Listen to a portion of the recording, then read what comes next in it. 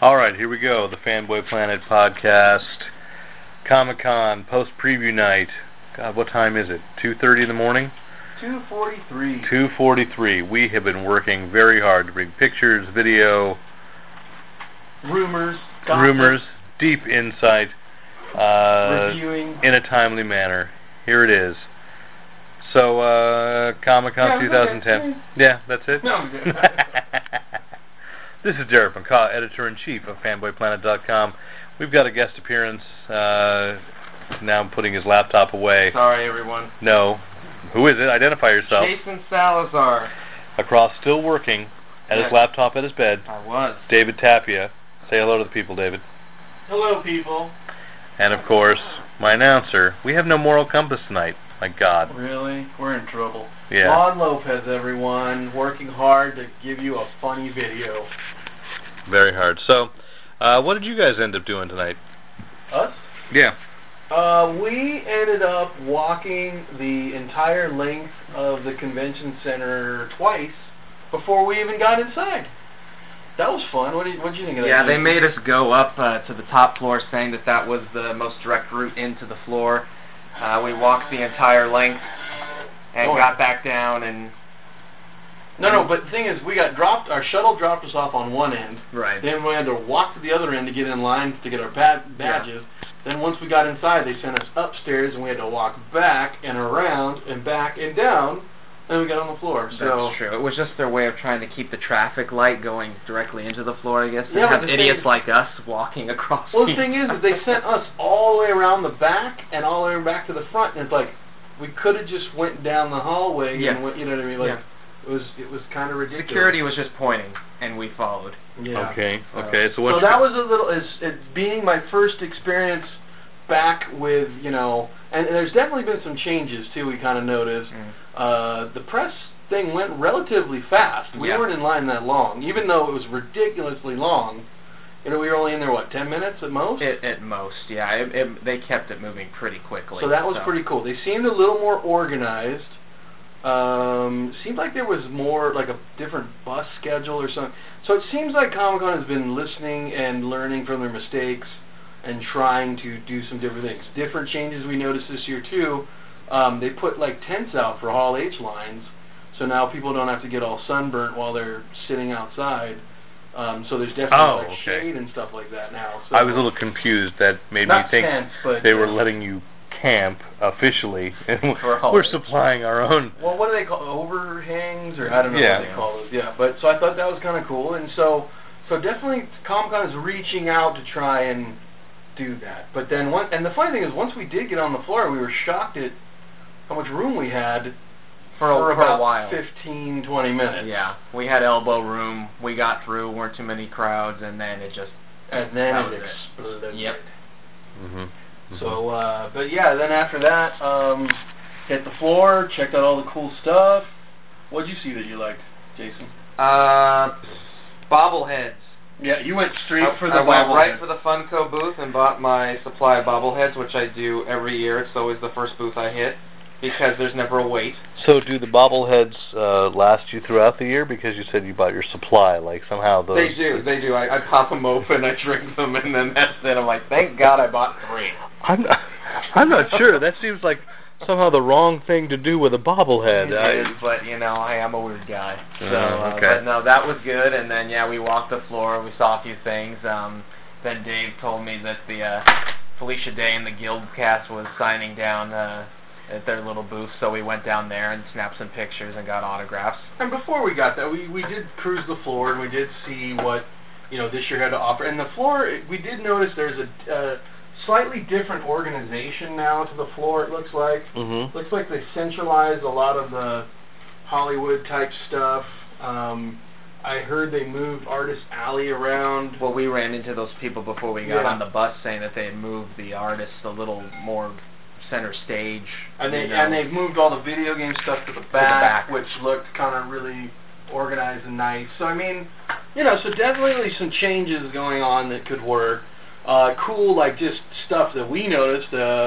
Marvel always, you know, has something featured from their film, so, of course, they're promoting the Thor movie, so They had Odin's throne, pretty much, from the Thor movie, which I thought was pretty cool. What else did we see on the floor? Captain America's shield in ice, that was cool. That's the Hasbro booth, so kind of interesting. Yeah, which is weird that, the Hasbro is promoting the movie, but no toys from the film, I didn't notice. No, because then, well, I was thinking about that. That would be way too spoiler-ish, right. Because I don't think that they've even actually begun filming it. You know, I'm waiting to see anybody in costume. So. Yeah. But Thor, they didn't show any toys either. It's like that's to, because the shield was there, and then on the other side of that, well, it was kind of a triptych. They had the Mark IV armor for Iron Man, which they've had before. Yeah, they had some of the sideshow, I think, maybe, or.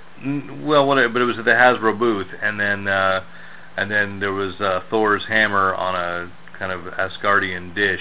Oh, I missed that one. Oh, it's okay. I've got a photo up on Fanboy Planet, so you can look there. There was a lot of stuff that we kind of had to glimpse and then just had to walk by. Oh, sure. And get, because it's preview night. It's one of those where you just... the other thing I noticed, too, is we're always usually excited on opening night. Or all of us were kind of like, we saw what we needed to saw, did what we needed to do, and we all went, all right, let's get out of here before it gets nuts. Let's go get some, so all this did get nuts. I mean, right. After that first hour, we were both like, I was like, let's go down to the other end where all the vendors are because there's less people. Well, and already the line to get into a line to get something else you want is ridiculous. Twice I went over to get a T-shirt.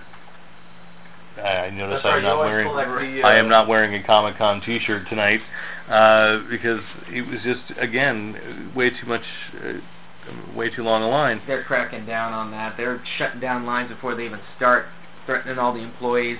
Yeah. Here's your ticket for tomorrow to wait for a half hour and then get out of here because they don't like us and we don't like you. And of course, of course, another thing that kind of upset me, just as a fan.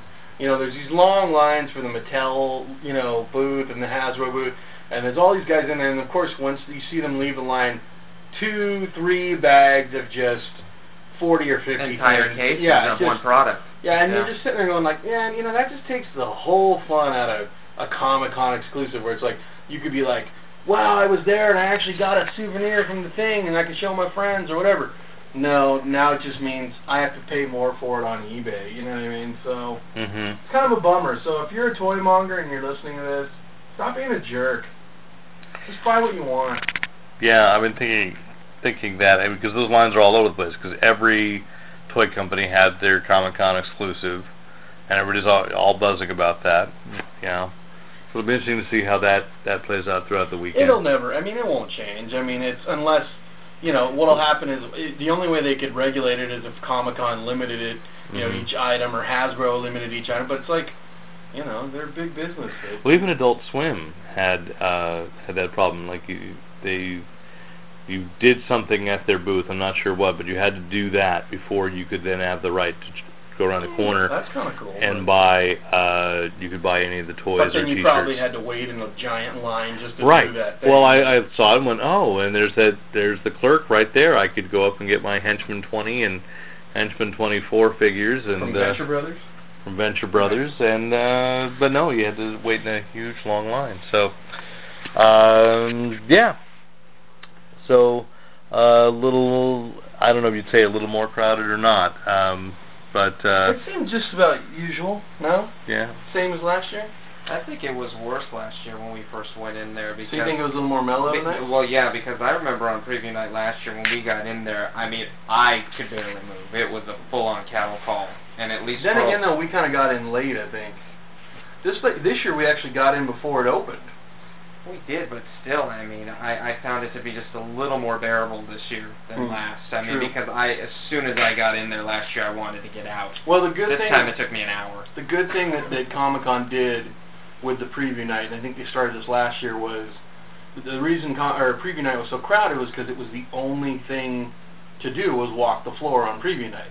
So last year, I think they started having like screenings of premieres of shows. Right, because they had the Nikita one tonight, didn't they? Yeah. So it's kind of in Ballroom 20, and there was a big lineup for that. Yeah. So that gives other people a reason to go see something or go do something, and it takes bodies off the floor, which is great. So that's what they need to. Well, and I think a lot of stuff has also spilled out.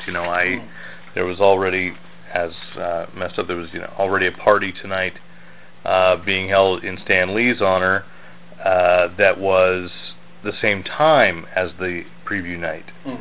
So you couldn't do both. Right, but it also, like, look at that Scott Pilgrim thing across right, the street. That's what I was going to get to next. Cartoon Network took over a pizzeria downtown. I mean, not only is it in the convention center, but now Comic-Con is now taking over the streets of San Diego. So, didn't you guys see was it Piranha 3D truck driving around or something? You know what I mean? It's like, so I mean, if you can be immersed in Comic-Con and not even be there, so. Yeah. Everybody got a free bag? We did, so that was nice too. And Dave got a picture with Allison Hayslip. Thank you, Mike Flores. Okay. Who's Allison Hayslip? Yeah, who's Allison Hayslip? Correspondent for G4's Attack of the Show. Boo, boo, we want to promote. Beautiful little blog. Hey, let's be kind. Her. I love her. her. Blair Butler too. Blair Butler's hot too. Yes, I mean I'm not. Was Blair Hayslip there though? No. Right. Everyone on G4 is awesome. We love G4. I love G4. That Chris Gore guy. Chris Gore. No, he's cool. Chris Gore is probably about the only person I like on G4. Okay, anyway. well, hopefully they don't listen. So they don't.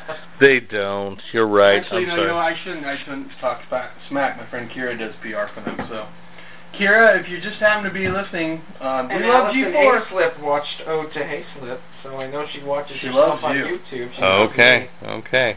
That's my side, Dave. Well, I guess the sleeping arrangements are being made, so we'll cut off here. This is Derek McCaw, editor-in-chief of FanboyPlanet.com. We're going to send out with that.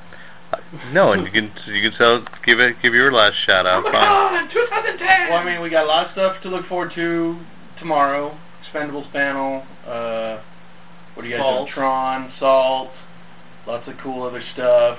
Hopefully, me and you will be tackling the autograph area. Ooh. Most likely to see Aaron Gray and someone from the 1970s Battlestar Galactica. I might interview Virgil. No.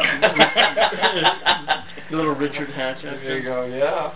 Yeah, maybe we can get Richard Hatch and Virgil to do an interview, a co-interview with us. I bet if we gave him $20. Virgil, you can get you can literally have Virgil. Making friends. Okay. Anything else you'd like to add? No, I think I'm done. Anyone else like to insult? Not at all. I love Richard Hatch. All right. Well, good.